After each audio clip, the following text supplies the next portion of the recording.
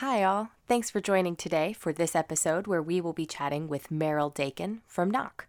If you listened to last week's episode, you heard me mention that we're conducting a survey. But for those just tuning in, I want to give you a heads up about the survey that we will be conducting this month to improve our podcast. Whether you listen every week or sporadically, we want to hear from you about how we can make this podcast even better. The survey should only take a few minutes of your time, and it involves important questions like what themes you want us to cover, any particular guests you would like us to talk to, and how long should an ideal episode be. To fill it out, head over to https://smr.tl/survey and let us know how we can make Elixir Wizards better for you. Okay, now let's hear from Meryl.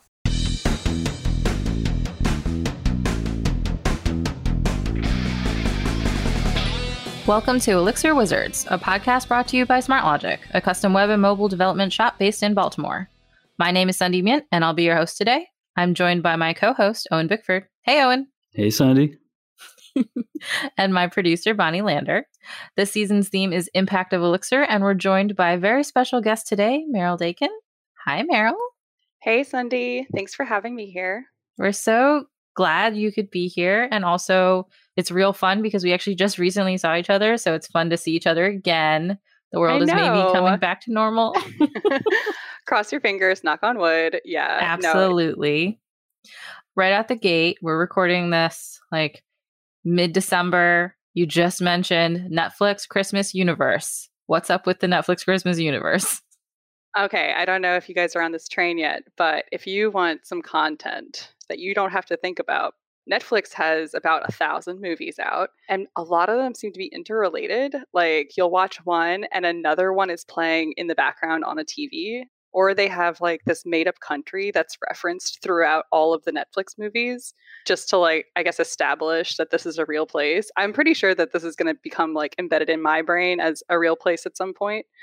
But I can highly recommend The Night Before Christmas as a time traveling holiday watch. There's like some advent calendar Christmas. I'm just honestly consuming all of the Netflix Christmas specials right now.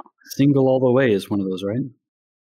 Is it in the same universe? Yeah, I need to get to that one, but I bet you that it is. If they mention Aldovia in it, then yeah. Have you watched that, Owen? I did, but I wasn't aware of this whole universe concept, so I wasn't looking for clues or anything like that. Yeah, like I've seen the hints, but I never really thought about it too much. I think I watched, I don't remember what it was called, but it was with Nina Dobrev and Jimmy Yang, the Vampire Diaries girl. And I remember, I think there was something going on the TV in the background and me thinking, But I also 100% grew up thinking that Genovia was a real place from the Princess Diaries. Yeah, there's one. I think the most popular one is the Princess Switch, which is not Princess Diaries, but it's similarly someone goes to a place called Aldovia and becomes a princess there. So, yeah. There are 3 of them now. There's so many. 3 princesses. They switched 3 times. It's wild. It's a ball. Amazing, amazing. Well, 'tis the season. We're happy to have you. We're being festive. Of course, this is going to come out like after Christmas, after the holidays. But anyways. Well, it'll extend the season. Absolutely. And anybody who hasn't gotten a chance can catch up during the new year. Yeah. Meryl, you've been on the podcast before, but it's been a little while. So just for our friends, our listeners, do you want to just give a quick intro of you and like what you're up to now, what's new since last time we got to chat with you? Yeah, sure. I am a developer based in Brooklyn. I have been working in Elixir since, I guess, 2018. I went to a boot camp when I moved to New York, Flatiron School, to learn how to code. And since then, I've worked at Flatiron School, both as an engineer and teacher at Frame.io, and as recently as last Thursday at Knock now, which I'm super excited about. And I'm just now getting into everything there. So that's kind of where I'm at. I also just recently emceed ElixirConf with my co-host, Sophie DiBenedetto, and we had an amazing time. Got to see you in person Sunday, and that was really fun. So yeah, that is a high-level view of my involvement in Elixir and engineering in general. Yeah, and you implemented at ElixirConf this wonderful Elixir pets, the wonderful world of pets and Elixir. Yeah, we did. That was something that it was one of the few things that we planned before ElixirConf was trying to get people to tweet pictures of their pets at us, which was more just because we wanted to see pictures of pets, but also it gave us a chance to highlight some of the best ones at the conference. So that was very fun. We also did some tarot card reading, which was also great. That is something that we have been striving to do at everything that we host or talk about on podcasts. So hopefully people will just ask us to host their conferences, technical or not, because that was a blast. It was a lot of fun having you guys as MCs. It was, the energy was good throughout, and it was kind of like a nice glue between all the different talks. So that was really nice. We honestly had a great time doing it. We didn't plan a ton of things, like I said, but Sophie is obviously a great person to work with and to riff on with. And so it was really fun to get to meet people and introduce everybody, and also just kind of try to have some fun on the in-between parts, because it can get a little bit, monotonous if we don't have somebody just moving everything along. So yeah, we had a really good time, and I hope that we get to do stuff like that again in the future. Now, I do have a super technical question just to kick things off. How many cats are in the Dakin family, and what's your beautiful idiot to terrifying demon ratio? So, great question, Owen. Thank you. These are the hard-hitting things that came on this podcast before. We have 2 cats in the household, Baby Cat and Swamp Cat.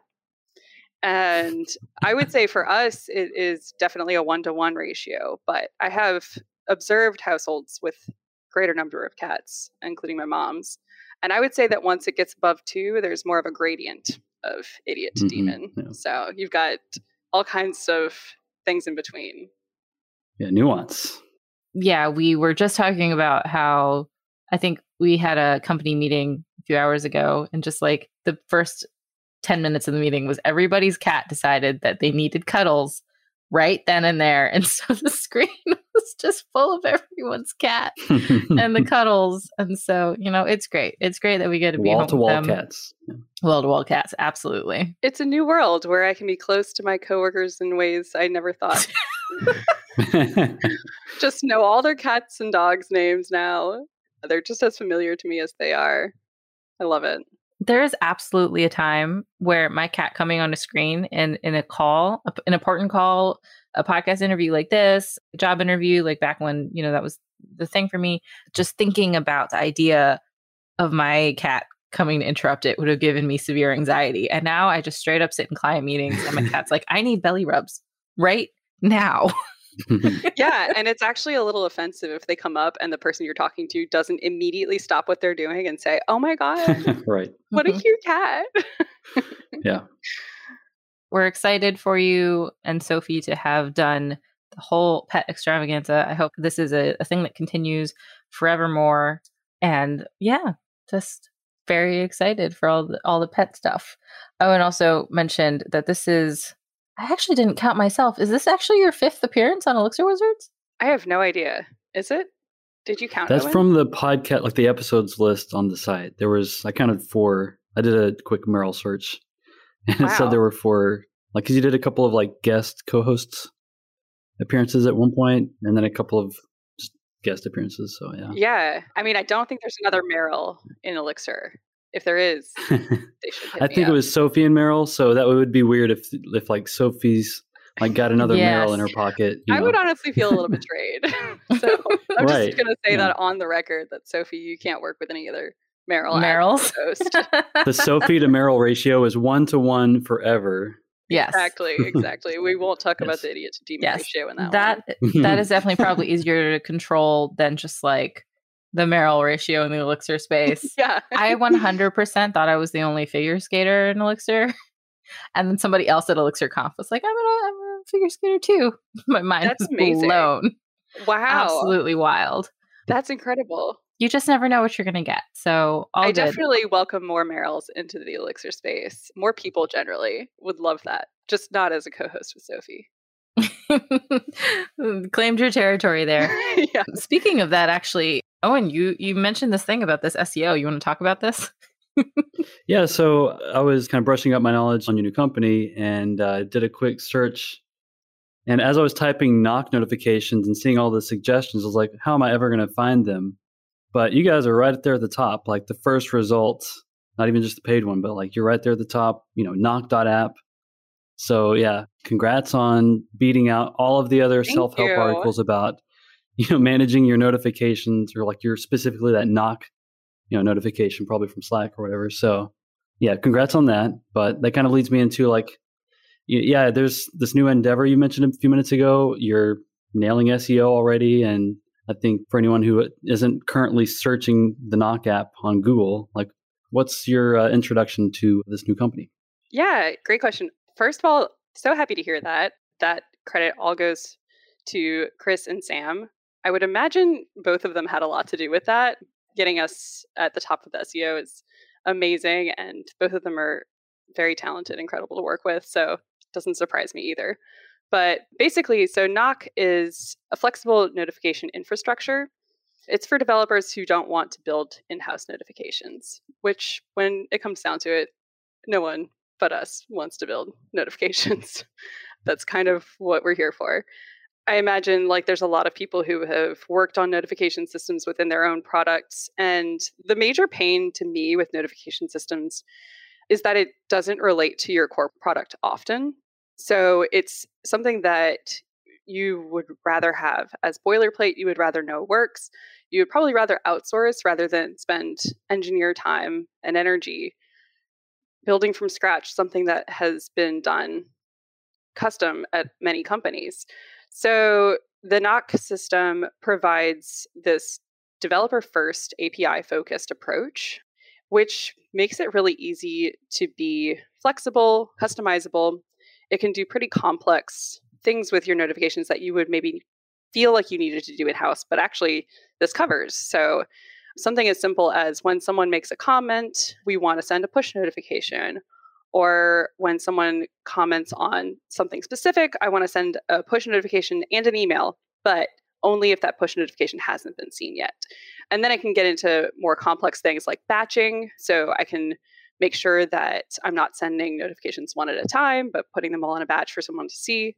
And I honestly can't imagine working somewhere and knowing this existed and still feeling great that I was working on my own home-rolled notification system. And it's really fun to work on when this is the product, right? Like this is a cool space to be in. It's a very interesting technical challenge and product challenge, but it's a service and it's something that I would have loved to use at places where I was working on notifications in the past. So that's the overall idea of what we're doing right now. And we're already serving a number of customers and sending out notifications for them. They're using the product while it's in the stage it's at now before general release. And I've just started working on my first project that I'm working on is actually building out these pre-made templates so that when you enter the app at this point, you kind of have a blank slate. So you can build as you're going, like, okay, I'm going to drag this guy. I'm going to have a notification on this trigger. But we're trying to make it a lot easier to just jump in and get started, have some pre-built templates to go with. So that's actually the first thing I'm working on, which has been really fun. That's really cool. And I imagine that building it in Elixir makes things like notifications easier. Are you using something like channels? We have an event bus that we're using. We are also using infrastructure like Oban. We have Kinesis to help out with our scale as we're working toward that. But yeah, it's a joy to write in Elixir. I've been writing in Elixir since I was at Flatiron School, and so I was definitely looking to stay in this world. And this is a really great use case for it. Can we back up for a second? Did you learn Elixir at Flatiron as like a part of the curriculum? That's a really good question. And no, I didn't. So okay. The Flatiron curriculum is, I think it's still Ruby and JavaScript. And so I was working in Ruby and JavaScript when I became an engineer there. But as we started to build out some new features, we wanted to spin off some microservices in Elixir, which was my introduction to Elixir. Cool. Yeah, thank you for that clarification. That's really awesome that you got that kind of experience like way at the beginning of your technical journey. Yeah, when I talk to people about their journey to Elixir, it is often a very similar story to mine where it's like, oh yeah, there was this one guy who just loved Elixir and convinced us all to use it. And then we all loved it, which is hopefully it's becoming more common to pick up Elixir for the tool itself or knowing what the right use case is for it. But at that time, especially, I had never used it. And Steven Nunez actually introduced it to the group that we were working at there. And so we started writing in it, and it's very familiar when you're coming from Ruby, especially just because the syntax looks similar. So I think he sold it to us like, look, it's friendly. It looks a lot like Ruby. And then getting into it, you understand there's like the total paradigm shift of object-oriented to functional and immutable data and stuff, which was a hurdle. But I think like it was a really nice way to learn it for me. Is working on a project and having people to learn it with at the same time was great. We also had book clubs that we ran to help each other as we were going through it. So that was my introduction to Elixir, was at Flatiron School, but not through the program. I wish that more programs would teach Elixir. I think that would be awesome. How long ago was this? Because it seems like that would be maybe 2016, 17. So still kind of early for Elixir. It was actually 2018, I believe. 18? Okay. And into 19, I want to say. Okay. So around the time that we're like Elixir is like super stable and not changing too much out from underneath you. Yeah, exactly. I started as an engineer there in 2018. So it would have been after that we started using it in the project that I was working on.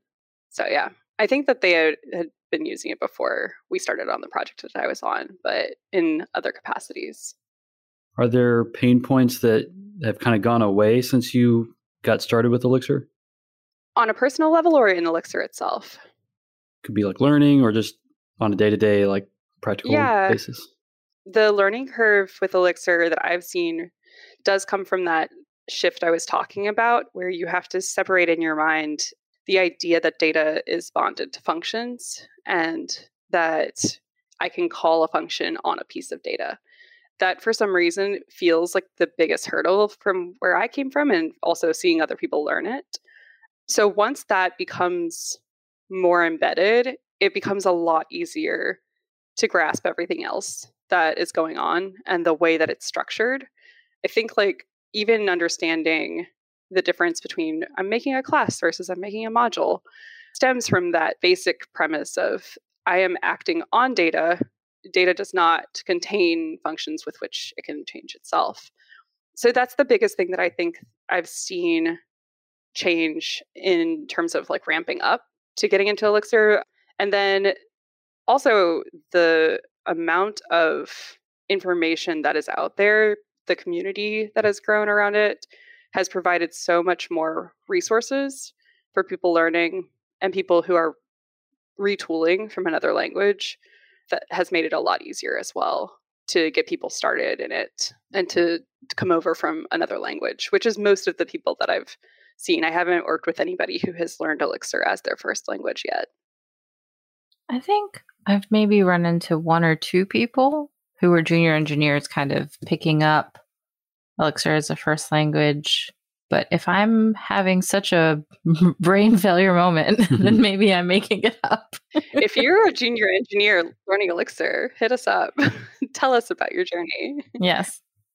When I was kind of getting serious, trying to kind of get up to speed on development stuff a few years ago myself, I was trying to learn Elixir kind of at the same time as I was learning JavaScript, and that was just a little bit too much. So I'd kind of learned that I had to kind of like, as cool and as amazing, and like the talks are all great, I had to kind of like set Elixir to the side for like a year while I got like fundamentals and kind of like baby programmer stuff. But like once I did come back to Elixir, things started making a lot more sense. And yeah, like a lot of people have said, like it kind of ripples out to code that you're writing even in other languages. So I'm really interested in what made you feel like you couldn't get the baby programmer stuff in Elixir, because I think that might be a really interesting like piece we might be missing. I was tripping up on words. So like, I think I was like seeing like stuff like immutability and like trying to understand functional programming before I really understood like that, like just even data types and stuff like that. And getting comfortable with the command line and like the terminal and kind of more like stuff you might learn in like first year of college. I don't know. Didn't go to college, so I don't know what you would learn or when you would learn it. But yeah, that's kind of where I was at. It was learning JavaScript at the same time as all the tooling around actually writing code. Yeah, I do think there is a beginning section of learning how to program that is learning how to learn how to program. You have to learn what the right questions are instead of like, how do I do this? Just tell me. It's like, what is this thing? How does this thing function? What does this look like when you do this? It's like asking the right questions that you have to get comfortable with in whatever language you decide to go for. And I think that the multitasking between the two different languages has been difficult. At least it was difficult for me when I was also straddling JavaScript and other languages. And that's at least what my mentors told me. But Meryl, since you also have done teaching, have you kind of given similar or different advice? No, actually, I think that's absolutely the advice that I would give to a junior engineer. And it is something that I tell people who are graduating boot camps, because there's such a bevy of like options when you graduate and you're like, oh my God, should I learn Python now? Should I I hear Rust is really cool. Should I learn Rust? And I think that the best thing to do is to double down on what you're most comfortable with. And coming from Flatiron School, they teach Ruby and JavaScript in different sections. And people tend to gravitate toward one or the other. So whichever one makes more sense initially is so important to just delve in and understand the basics and feel like you've got your footing there before moving on. The only thing that I wish for us as Elixir developers is that we were a part of that, because there's no reason why Elixir can't be a fundamental building block for a new developer. There's no reason why that can't be the first thing that they learn. I imagine the reason it's not is because so many of us have come to it from another language that most of the resources is geared to people who already have their footing somewhere else. So that coming in and seeing the word immutable isn't scary, and it isn't something I've got to go write down and look up later. It's just, okay, yeah, I get that. That's what I'm coming into. But I really think if we're going to grow our community and we're going to have a pool of developers that can satisfy like the needs of the businesses that are using Elixir, we're going to have to eventually get really good at introducing new coders to Elixir first, because I remember the first thing that I was learning before Flatiron School, even I was at a short, like 5-week prep course in New Orleans where I used to live. And it was like a Hack Reactor offshoot that was there. And we learned JavaScript, but not in the browser. We were just doing a lot of like, here's a function, let's make an algorithm, let's understand what all these parts are and these pieces are. We didn't apply it in any web developing way. We were just using it for algorithm purposes. But that's something that we weren't really learning it in an object-oriented way at the time or anything like that. And I think that could easily be translated to something that we could do with Elixir, just starting off very small building blocks and building into something like what the Ruby course looks like at Flatiron, which is, okay, you're supplying data to a backend, and this is what it looks like. I do think it's probably really overwhelming where it is right now with a lot of the resources that's out there. I think there's probably some good ones that are coming out, but yeah, I think that needs to grow for us to continue to grow our pool of people. This seems to be a theme. I'm hearing kind of similar conversations in some of the podcasts, in the community and maybe even in the forums and stuff. So yeah, I think there is kind of an like brainstorming, kind of async brainstorming or something that's, the community's trying to, like we've identified this need that like, yeah, Elixir is like, it does simplify a lot of things for us as developers, and someone out there in the community needs to like start creating like Elixir for like complete noobs course or something like that, like here's a computer, here's data types, and here's how the internet works with Elixir. Yeah. And I would be remiss if I didn't mention resources that are already there, like Elixir School, that are very basic, and it starts out very basic for understanding a lot of those things. But I have not personally looked at even something like that with the eye of somebody who has never walked into a terminal before. So there's probably lots that we can do to help that out. I think I saw a tweet today where someone picked up the book that Sophie co-wrote, the Live View programming book, and said that they were just starting to learn to program and using that book, which was very heartwarming. So shout out to Sophie. That's awesome. I think a lot of people also, like, I've said this before, probably this very season, but we do have a really amazing, beautiful collection of Elixir books. And that just kind of sinks you into a hole if you're a person who doesn't learn by books. And I've recently been reading, I mean, it's technically a book, but it doesn't feel like one. I've been learning Flutter through a book that was released in October called The Flutter Apprentice. And it actually is like an interactive, there are sections, it almost reads like some of those documentation tools where the like left side has all the different sections. You click into them and there's like a piece of code that you copy and you put it into your simulator. It runs code, you see how it goes, and then it says, all right, then it has like all these to-dos that you're supposed to fill in. They give you the code, you fill it in and you see what it does. Then they explain why that did that thing, why that was helpful, why that was better than the thing that you had before. And that was just like my perfect learning style. Little awesome. Digestible chunks of stuff that helped me figure out what I needed to do. I've been like really taking my time with this book because I really need to understand some key concepts, state management particularly. But when I was reading it, I was just like, someone needs to make this for Elixir. And then I remembered that we shouldn't be saying someone needs to make this. It's like, yeah, I've got to make it. Oh my gosh.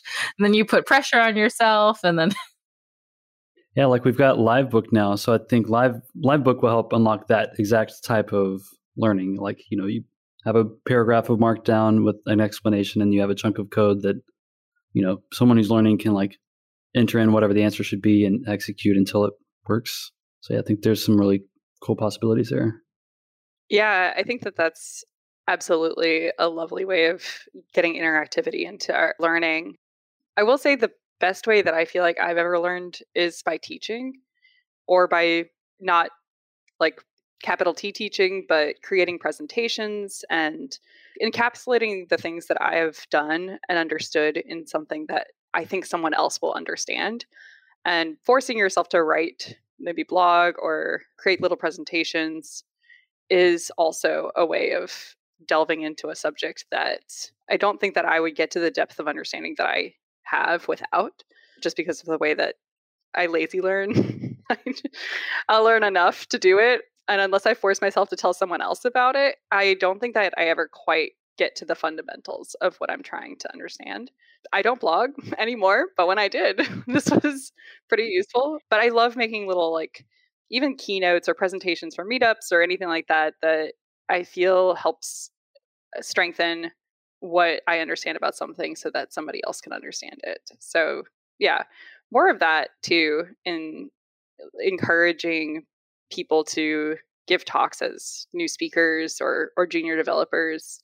Plug for MPEX coming up in the spring, which is always looking for junior developers or new speakers. So things like that I think are really helpful just as to encourage people to do.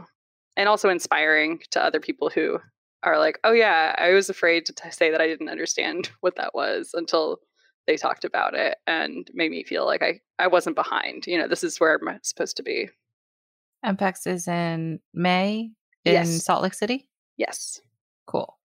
Yeah, I think I was looking at the website earlier. I wanted to underline something you just said. One of the most important lessons I've learned becoming an engineer is the value of that statement. Like, I don't understand.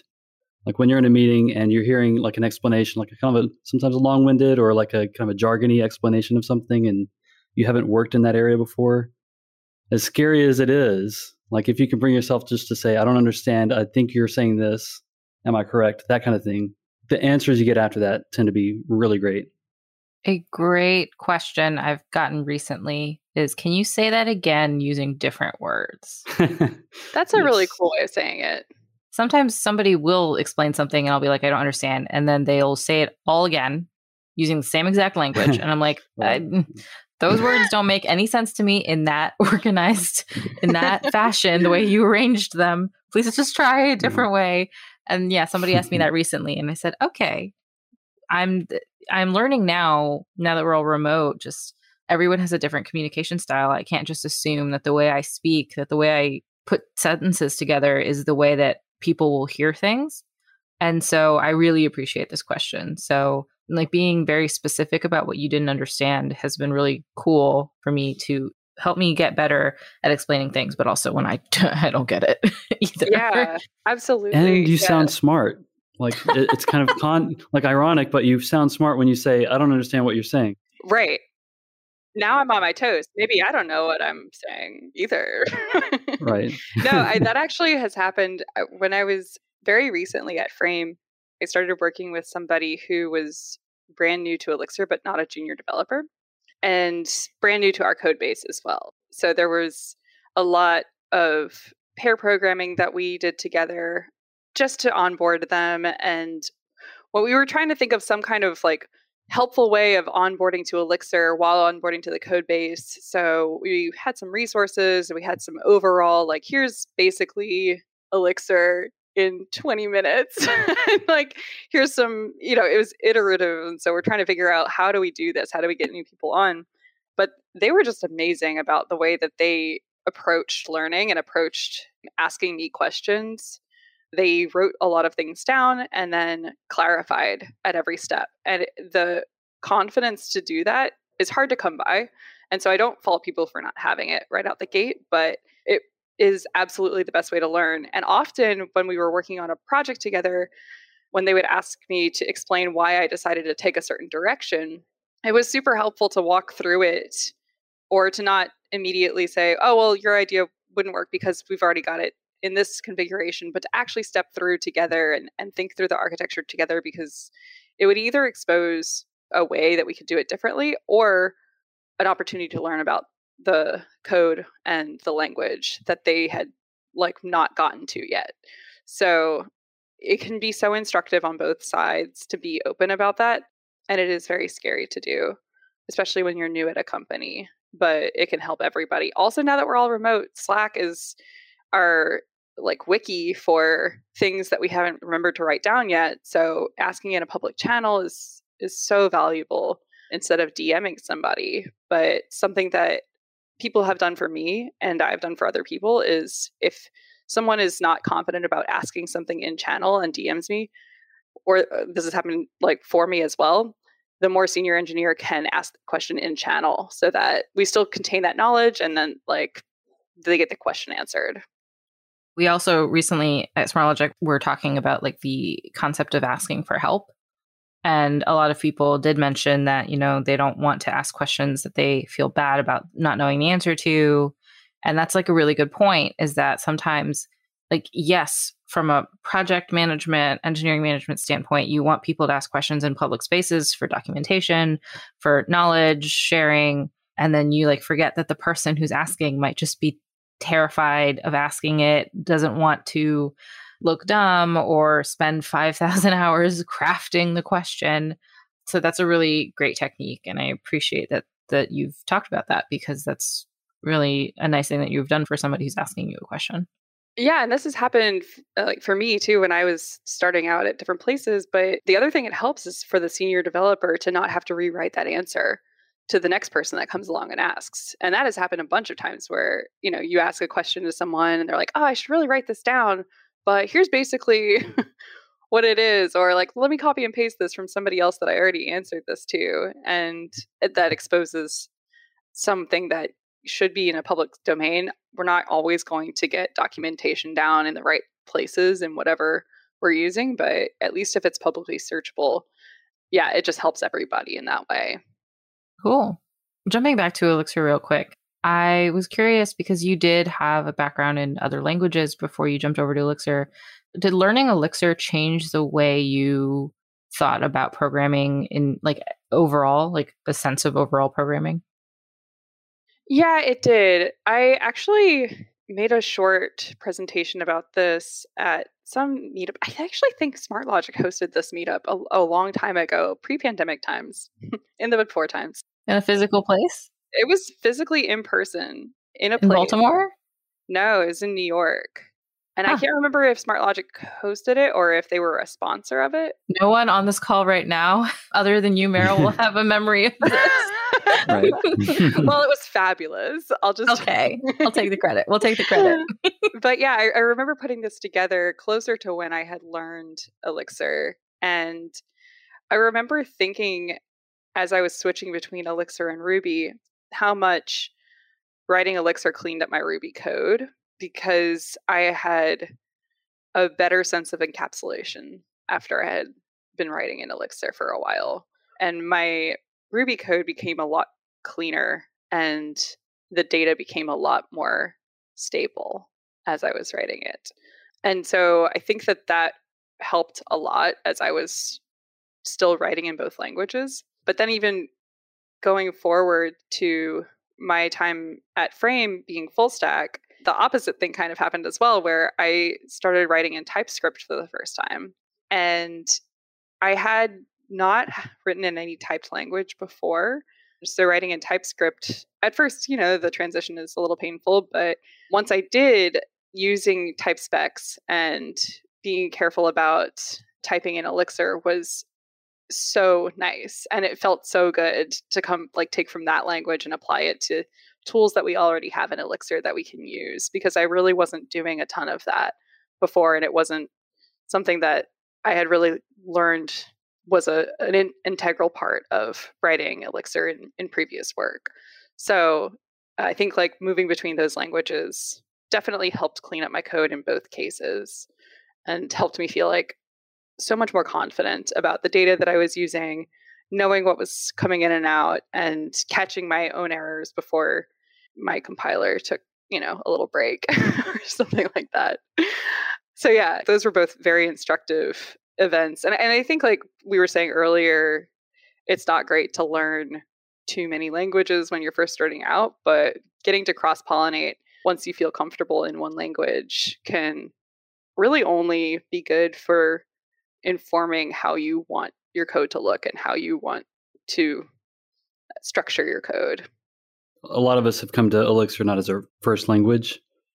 And it's usually, like you said, it's because someone there was an instigator somewhere along the way. Or in my case, it was just because the algorithm was seeing functional JavaScript and recommending Elixir talks, that were related to that. I kind of wonder if there are other opportunities for us to introduce other communities to Elixir, JavaScript developers who might be kind of bumping up against all the, deployment complexity there.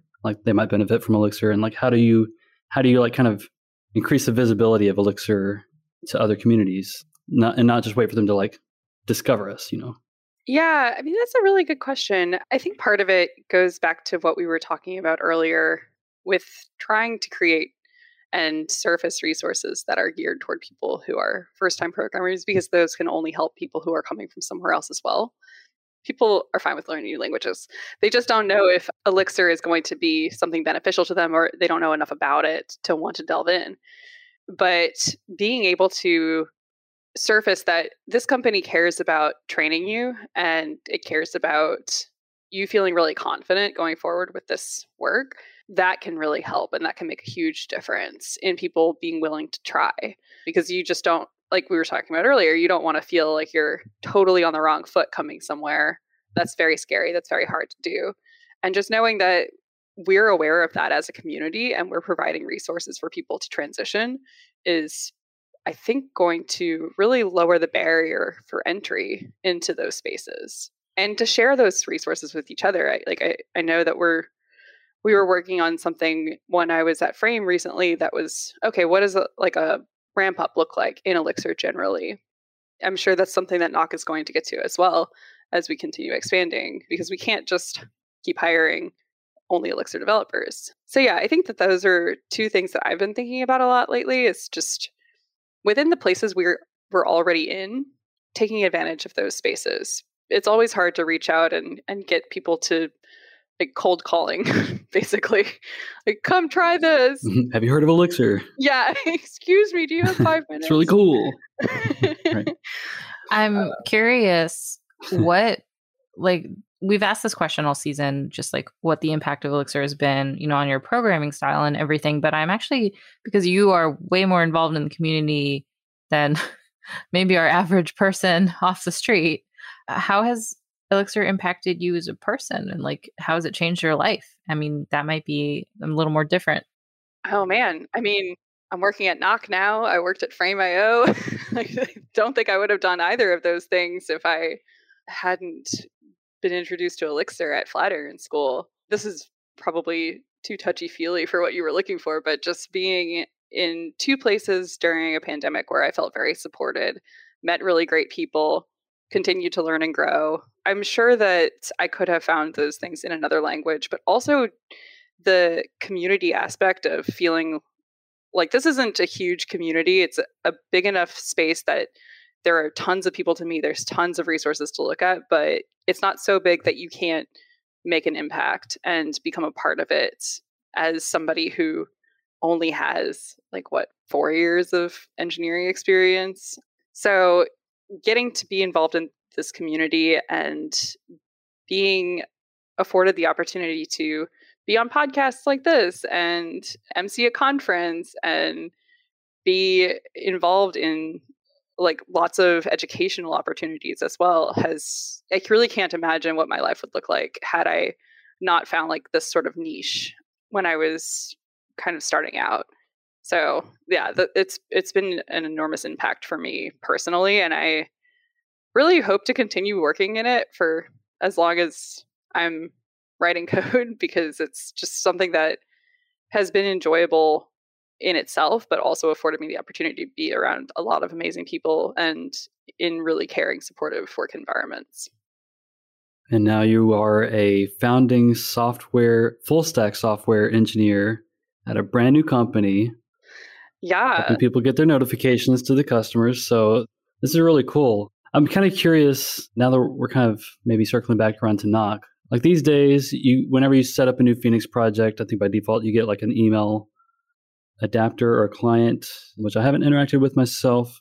So I'm kind of curious, for Nock as a service, what's the point? If I'm running a product company, at what point do I outgrow the kind of the built-in tools that I get with Phoenix, just an email package or an SMS package? At what point do I really need to reach out, or is Nock something that I should be considering from day one with the new product? I would consider from day one. I mean, you get, I think it's 10,000 notifications for free. I don't see a reason to not immediately start using it, because if you're starting a new project, the last thing you want to do is work on something that's not product related, and notifications are that. I would immediately connect to the API, and it's like an adapter model, like with Twilio or something. You would just get your credentials and connect to the API, and then you can immediately configure in your dashboard and run tests. It's also version controlled. As I'm learning more about the product, it's more and more interesting. It's got so much capacity to handle more complex things and grow in really interesting ways. So you immediately don't have to worry about any kind of product requirements that are going to grow notification wise, because those will be handled. And the other nice thing is that as you're growing, one thing I've seen a lot of is that engineers are often tasked with changing notifications, or changing, how do we want someone to be able to modify their preferences, or do we want to create a new different kind of push or SMS notification or something like that. And this removes the need for an engineer to be physically involved in that at all times. A product manager can go in and start changing things and changing preferences, which is really more where that wheelhouse should live. So yeah, I think now that I've seen this and haven't worked in it for, less than a week, I would not consider in any capacity trying to do my own notifications. And that might be a personal thing, but I think when you're trying to get up and running, the most interesting parts of your product are your domain modeling and the things that you care about servicing. And so either notifications become an afterthought, or they take up a lot of time and energy and, honestly, database resources and infrastructure resources to maintain. Is Nock geared more towards transactional notifications, or marketing, or both? It's developer focused. It's an API focused tool, so it can be whatever it needs to be for the product itself. So there's in-app push notifications, I think, for Android and Apple and on web, and then there's the email and SMS clients. I think I'm missing one, but I I mean, I really haven't gotten this elevator pitch down quite yet. Well, I'm sure there's a list on a website somewhere. Yes, it's on a website somewhere at knock.app. You can find out all about it. And there's also a Twitter and a changelog that we post. So you can see all the new developments that are always happening.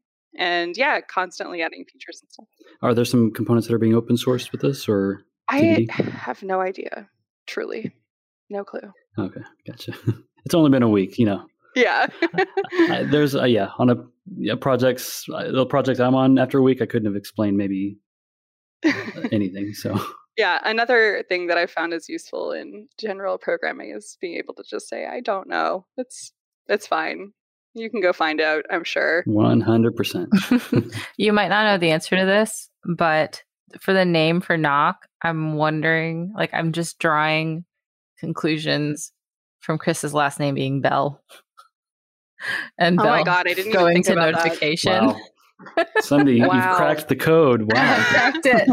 I'm going to have to ask him about that because I have not thought of that yet. I just thought about a knocking on a door. The Slack knock, yeah. Oh. Or a door, yeah. I was actually thinking about a physical door, which is aggressive now that I think about it. I hope we never get I'm into imagining Sunday's got a poster board with Chris Bell, Knock app, and red wires going everywhere, trying to piece it together. Absolutely. And today, this moment, she caught it. Yeah. This is how I spend my free time when I have it. What does it mean? What does it mean? We've talked a lot about the Elixir community and just how you've grown with Elixir, how the community's changed around you. Do you have any biggest hopes, dreams to see for Elixir in the next 5 or 10 years? Yeah, the outcome I would hope to see is that Elixir becomes an easy first choice language pick for both junior devs starting their own little projects and for founders who are starting a company. There are definitely really excellent use cases for Elixir, but general use cases for Elixir are also great. And as somebody who works and lives in this community, I want to see it grow. I want to see it become sustainable in a way that the major programming languages are. And we can really only do that by making sure that more people are involved and this becomes a no-brainer pick to start something off with. And I think it can happen with a lot of the things that we've discussed this podcast, just more easy go-to resources for starting your own project, more from no code to some code, basic tutorials, and then also, very importantly, onboarding in companies that use Elixir for non-Elixir devs and using that as a marketing tool. I think if we start to see that, it will become a lot more popular as well. We have an onboarding program to Elixir. That's something that I think can catch on and other companies will want to copy once that's something that becomes a drawing point for people who are interested but not sure that they can make the leap. So I obviously just want to see this community grow and continue so that I can keep having a job and continue working and working in a way that I like to work. So it's all very selfish, but that is what my hopes and dreams are for the Elixir world. We have this running joke in the community overall that once we have you, we don't want to let you go. So I think our interests are aligned. I say our, the royal hour. Yes. The royal we.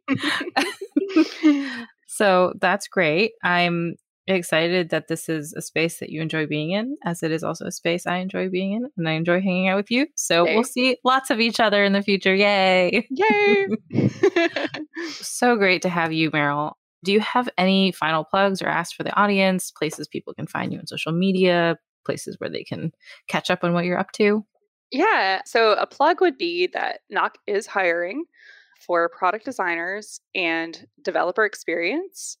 So if you are in one of those categories, check us out. We are a fun group of people. And we use Elixir, so you can learn that if you feel like coding. And then I can be found on Twitter at Meryl Dakin, but I don't tweet a lot. I just sort of look at other people's tweets. So you can interact with me there, but you won't see me post a lot unless it's about my cats. Amazing. Oh, one moment. I don't know. I'm going to look it up. I think it's mpex.co/mtn. I think that was from a tweet earlier, May 6th. Yes, you were exactly right, Sunday. Yes. It is mpex.co/MTN. I can't wait. I'm so excited to do this in the West. I think that will be so much fun. So yeah, our team is definitely going to be going to that, and obviously because Chris is organizing it. But yeah, I'll be there, so come hang out. That would be really fun. Awesome. Well, thank you again, Meryl. This has been a blast. That is it for this episode of Elixir Wizards. Thank you again to our guest, Meryl Dakin, for joining us today. Elixir Wizards is a Smart Logic production. Today's hosts include myself, Sundie Myint, and my co-host, Owen Bickford. Our producer is Bonnie Lander, and our executive producer is Rose Burt. Here at Smart Logic, we build custom web and mobile software. We're always looking to take on new projects. We work in Elixir, Rails, React, Kubernetes, and more. If you need a piece of custom software built, hit us up. Don't forget to like, subscribe, and leave a review. And follow at Smart Logic on Twitter for news and episode announcements. You can also join us on the Elixir Wizards Discord. Just head on over to the podcast page to find the link. And don't forget to join us again next week for more on the impact of Elixir.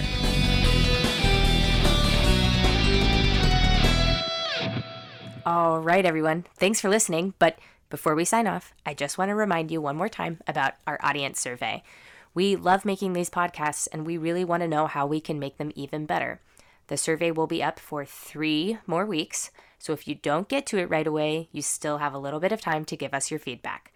Just go over to https://smr.tl/survey. Thanks for listening.